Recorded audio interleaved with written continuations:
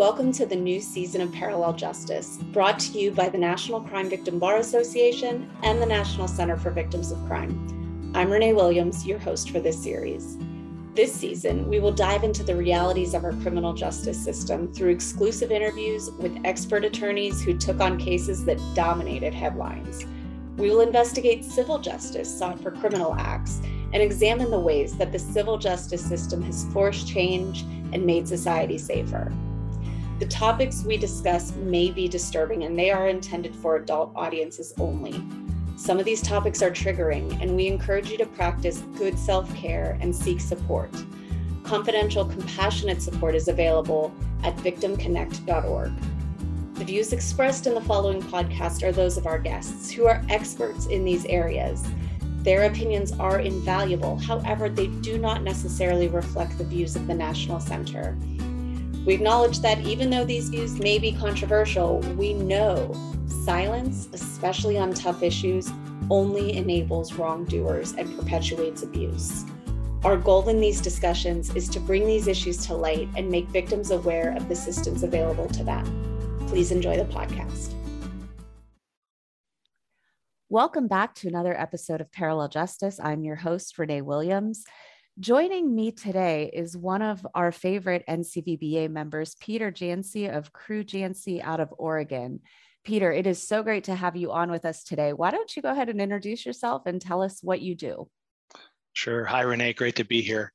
As you said, I'm Peter Jancy. I am a partner at the law firm of Crew Jancy in Portland, Oregon, and my practice is devoted to representing victims of child abuse, child sexual abuse, and similar crimes around the country.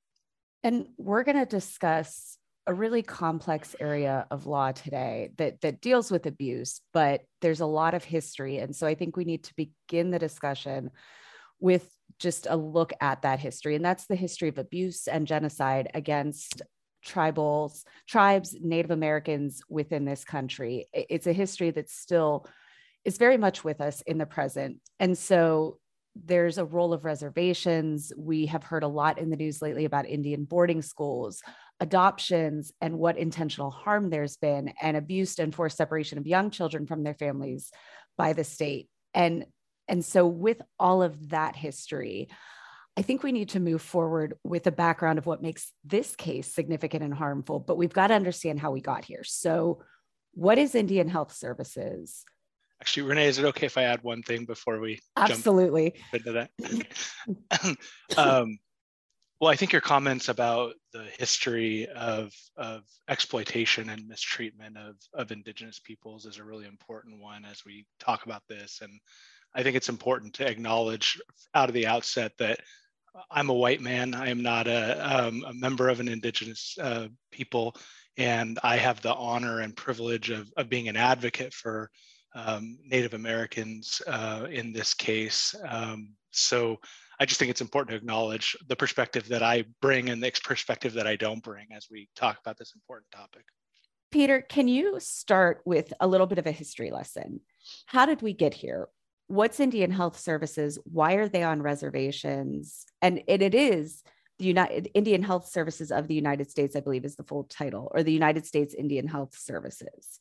Why is the United States involved at all? Correct. Well, Indian Health Services is an agency that falls under the United States Department of Health and Human Services. So it's a public health agency, and it is responsible for providing medical and health services to Native Americans who are members of federally recognized tribes. And so historically, the reason that the federal government is involved with providing those services is because of the treaties that the federal government entered into with Native American tribes during colonization of North America. And so, those treaties were meetings and agreements between sovereign nations, as the law looks at it, and as a part of the overall picture of negotiations over what would happen with land that had been controlled by the tribes what would happen with the peoples that inhabited those lands. Part of what was negotiated was an ongoing obligation of the U.S. government to provide certain services, and that includes medical health services through Indian Health Services Agency. And so today, IHS is charged with providing those services to, I think it's close to 3 million people that are spread across 36 different states in the United States. And what type of services are those? Are those clinics? Do they run hospitals? How does that operate? Yeah, so they have inpatient and outpatient care. They run dozens of hospitals, hundreds of clinics, and many of those, or most of those, are on reservation land. And so I think it's important to note at the outset of this case, a lot of times when we're talking about torts, which is what we talk about on this show, they're in state court. This case is actually in federal court for those reasons. Correct. This case is in a court that a lot of people may not be familiar with, which is called the Federal Court of Claims. And the Federal Court of Claims is a special court that was set up to deal with disputes and claims for compensation that arise out of treaty obligations and contracts that have been entered into by the federal government. The Court of Federal Claims has been described as the keeper of the nation's conscience, and as having an obligation to do justice basically against the federal government. So it's a government within the federal government that is rendering justice against the federal government. So let's start from the beginning. Who is Dr. Stanley Patrick Weber? What role did he play, and what was happening? Yeah, well, Dr. Stanley Patrick Weber was a pediatrician who was hired into the Indian Health Services to provide medical care to Native American children. He was brought into Indian Health Services in the 1980s, mid-1980s. And over the course of 30 years, he rose in the ranks. He served at 4 different locations with Indian Health Services. At times, he was promoted to positions like Chief of Pediatrics. So he was given increasing responsibility and increasing access to vulnerable Native American children. And all the while, from the very outset, high-ranking individuals working within Indian Health Services were aware that Dr. Stanley Patrick Weber was sexually preying on his child victims, on his child patients, and victimizing them and sexually abusing them. Now, when he was hired into IHS, were there warning signs? There were warning signs. When Dr. Weber was hired, from his very first placement, we know that there were at least suspicions about him sexually abusing children. And very quickly, those suspicions grew into, confirmed reports of grooming behavior, of egregious boundary violations, and then, reports of direct sexual abuse of children. Who is reporting these things, and who are they reporting to? Well, it kind of escalated over time. So at the beginning, it was colleagues and local supervisors. At his first placement, we don't know a lot about his very first placement because the government has refused to release a lot of information about that yet. He started in Ada, Oklahoma, and all we know at this point is that he left there under some suspicion of being a pedophile. But he left Ada, Oklahoma, and next went to New Mexico, where he was entering into a fellowship in adolescent medicine. And in New Mexico, he was engaged in really egregious boundary violations and information that it was clear to his colleagues and his supervisors that he was likely sexually abusing children. He was with kids on the nights and weekends. He was having kids to his home. And probably most egregiously in New Mexico, it was known to his supervisors that he went on a European vacation with a 16-year-old Native American boy. In fact, they were notified of that before he left for his trip. They didn't do anything about it. They didn't discipline him or investigate when he came back. And they kept him as an employee and continued to transfer and promote him within IHS. We talk so often on this show about folks being moved and files being hidden. We heard about it in the Boy Scouts case. They have files called the perversion files, which were officially not supposed to be called the perversion files. The Catholic Church secret documents that were held under lock and key. This is starting to sound like a lot of that. Absolutely. It's a pattern that we see in all the institutions that we deal with, whether it's the Boy Scouts, the Mormon Church, the Catholic Church. This was a situation where there was well-known information that was documented, that was kept secret. And, I think it's important to remember in these situations that these transfers and the concealment of this information, it's not just an omission. It's not just failing to take action. You're taking a dangerous predator and putting them into a new pool of victims who have no community information about this person. So it's not a neutral act. You're actually removing the ability of children and their parents to be self-protective. At least in a community where there's some information swirling out there about a predator, people can they can have their children, try to stay away from this person. But in a new community where no one knows anything better than, hey, this is our new all-star pediatrician, no one's prepared for the danger that they're facing. I was just going to say this is similar in other ways of you're putting them in positions of power and authority and respect, frankly. With the Catholic Church, it was like fighting God. Here it's your child's pediatrician. Absolutely. And who do we trust more than our doctors? People that are there to make sure that we're healthy and to look out for our welfare. And I think it's important to acknowledge, along the lines of your comments at the beginning, that we're dealing with a very vulnerable population of people. This isn't your average suburban white kid going to their pediatrician. Dr. Weber was preying on, children, in particular boys who he knew were from broken homes, whose parents were struggling, who didn't have the same ability to protect their children and to be watchful of what was going on with their children because of the other challenges that they were facing, often because of systemic challenges that they themselves were facing. And so we know that Weber and the supervisors at the time knew that Dr. Stanley Patrick Weber was specifically targeting the most vulnerable within an already vulnerable population. In fact, he kept lists and was known for keeping lists of boys within his target age range that were from, particularly troubled homes. And several of our clients in this case were actually at times living in group homes because of instability within their families.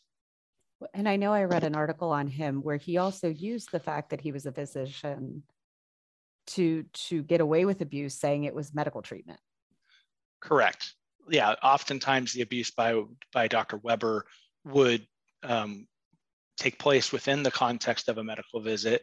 It would grow out of ostensibly medical counseling and physical exams, and then he would continue to push things further and further. And for a young child who he targeted kids who were generally between 9 and 13 years old, and so young children who don't know what to expect in medical care, don't know what's a normal part of a medical visit. It was extremely confusing and disorienting to them. So we have him moving around quite a bit. What was his grooming process? Well, his grooming process was in some ways typical of what we see of predators in a lot of organizations. He would befriend children. He would kind of engage in a increasing boundary violations, having them ride in his car, having them to his home alone, buying them gifts. It was noted by one of his colleagues who visited his home that his basement was like set up as, every boy's dream, stocked with video games and the kind of snacks that kids would like, and he had no children of his own. So, he was orienting and designing his life around targeting children. And, he would then find ways to increasingly isolate his victims, keep them from others, and be alone with them. He would give them drugs and alcohol, and he would sexually abuse and rape them. Now, his colleagues who are noting this and are now reporting it, what other actions did they take, and how did IHS respond? Well, his colleagues, there were several colleagues who noticed this behavior and were concerned about it and tried to take action within IHS. In Montana, one of his colleagues was a psychologist who had prior training working with sexual offenders, and he's stated that that psychologist was immediately concerned about the patterns that he saw from Dr. Weber, and he tried to escalate that to his supervisors. He brought that information to the CEO of the hospital that Weber was working at. In other situations, folks tried to get someone to investigate. They tried to bring this information forward, and the consistent pattern from IHS was to ignore the reports for as long as they could, to squelch or try to pressure the people that were bringing these reports to stop making noise about this. And that included retaliating against people that were bringing these concerns forward. They would reduce the scope of their duties. They, in one case, took away bonus pay. They accused one of his reporters of being homophobic.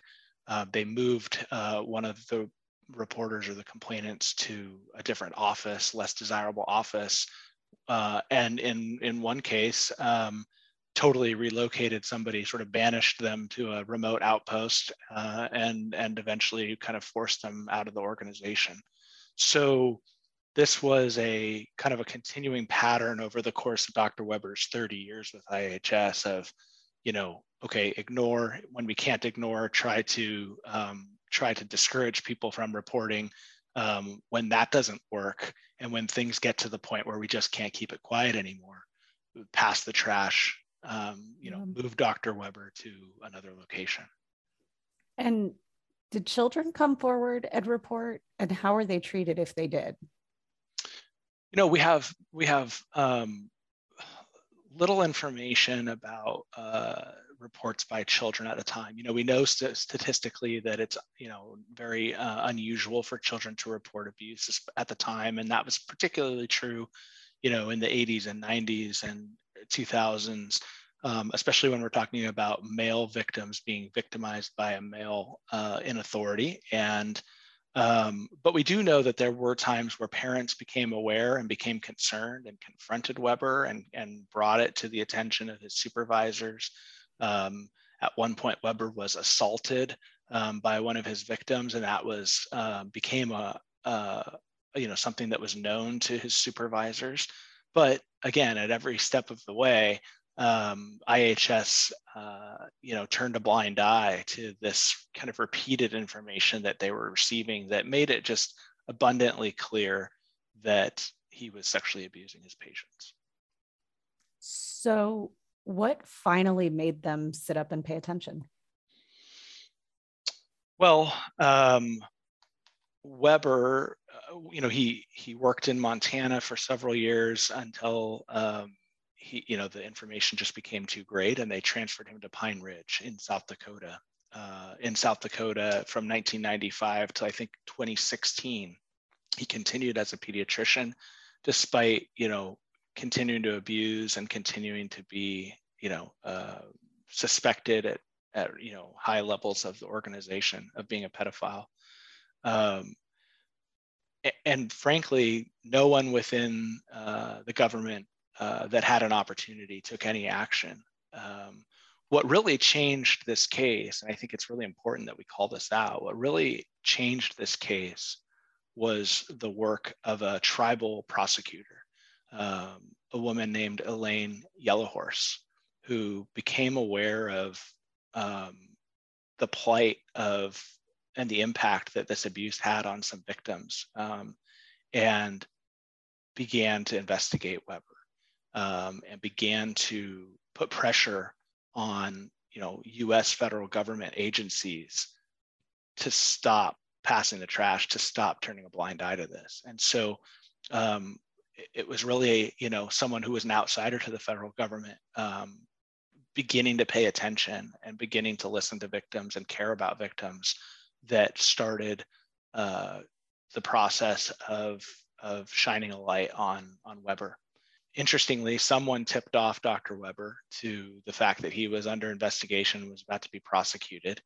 And so he did not leave the organization until he learned that, and he resigned voluntarily. And in sort of a chilling turn of events, we have public statements by folks who were working with Weber at the time that recall him being closed off in his office shredding documents. So this wasn't the situation where the federal government became aware and moved in swiftly and surprised him and escorted him off the property and made sure that the documents about what he had done to victims were preserved. He was given an incredibly long leash up until the moment that he was prosecuted. And the fact that he was practicing it until 2016, that wasn't that long ago. Not at all. I mean, he was allowed access to children from essentially 1986 to 2016, so 30 years. And I think you can make a pretty great argument that within the first couple of years of his career, he should have been terminated and probably prosecuted at that point. So we have at least 3 different placements and 3 different reservations, different tribes, different pools of vulnerable victims that he was given totally unfettered access to, despite having every opportunity to stop him. Wow. Well, unfortunately, that is all the time we have for this week. Peter, I want to thank you again for joining us. And because we never like to leave folks on a cliffhanger, Peter is going to join us next week to actually talk about what happened to Dr. Weber and where this case stands right now. Thank you so much for joining us for another episode of Parallel Justice. Please tune in next week. Thank you for joining us for this conversation. If you have questions about your rights after what you just heard, please visit us at victimsofcrime.org. This podcast was created by the National Center for Victims of Crime in partnership with our center and affiliate, the National Crime Victim Bar Association, which is the nation's first professional association of attorneys and expert witnesses dedicating to helping victims seek justice through the civil system. If you need a civil attorney, you can request one at victimbar.org. Parallel Justice is hosted by Renee Williams, edited by Cameron Saylor, and produced by Deidre Watford. Thank you again for joining us. Please tune in next week.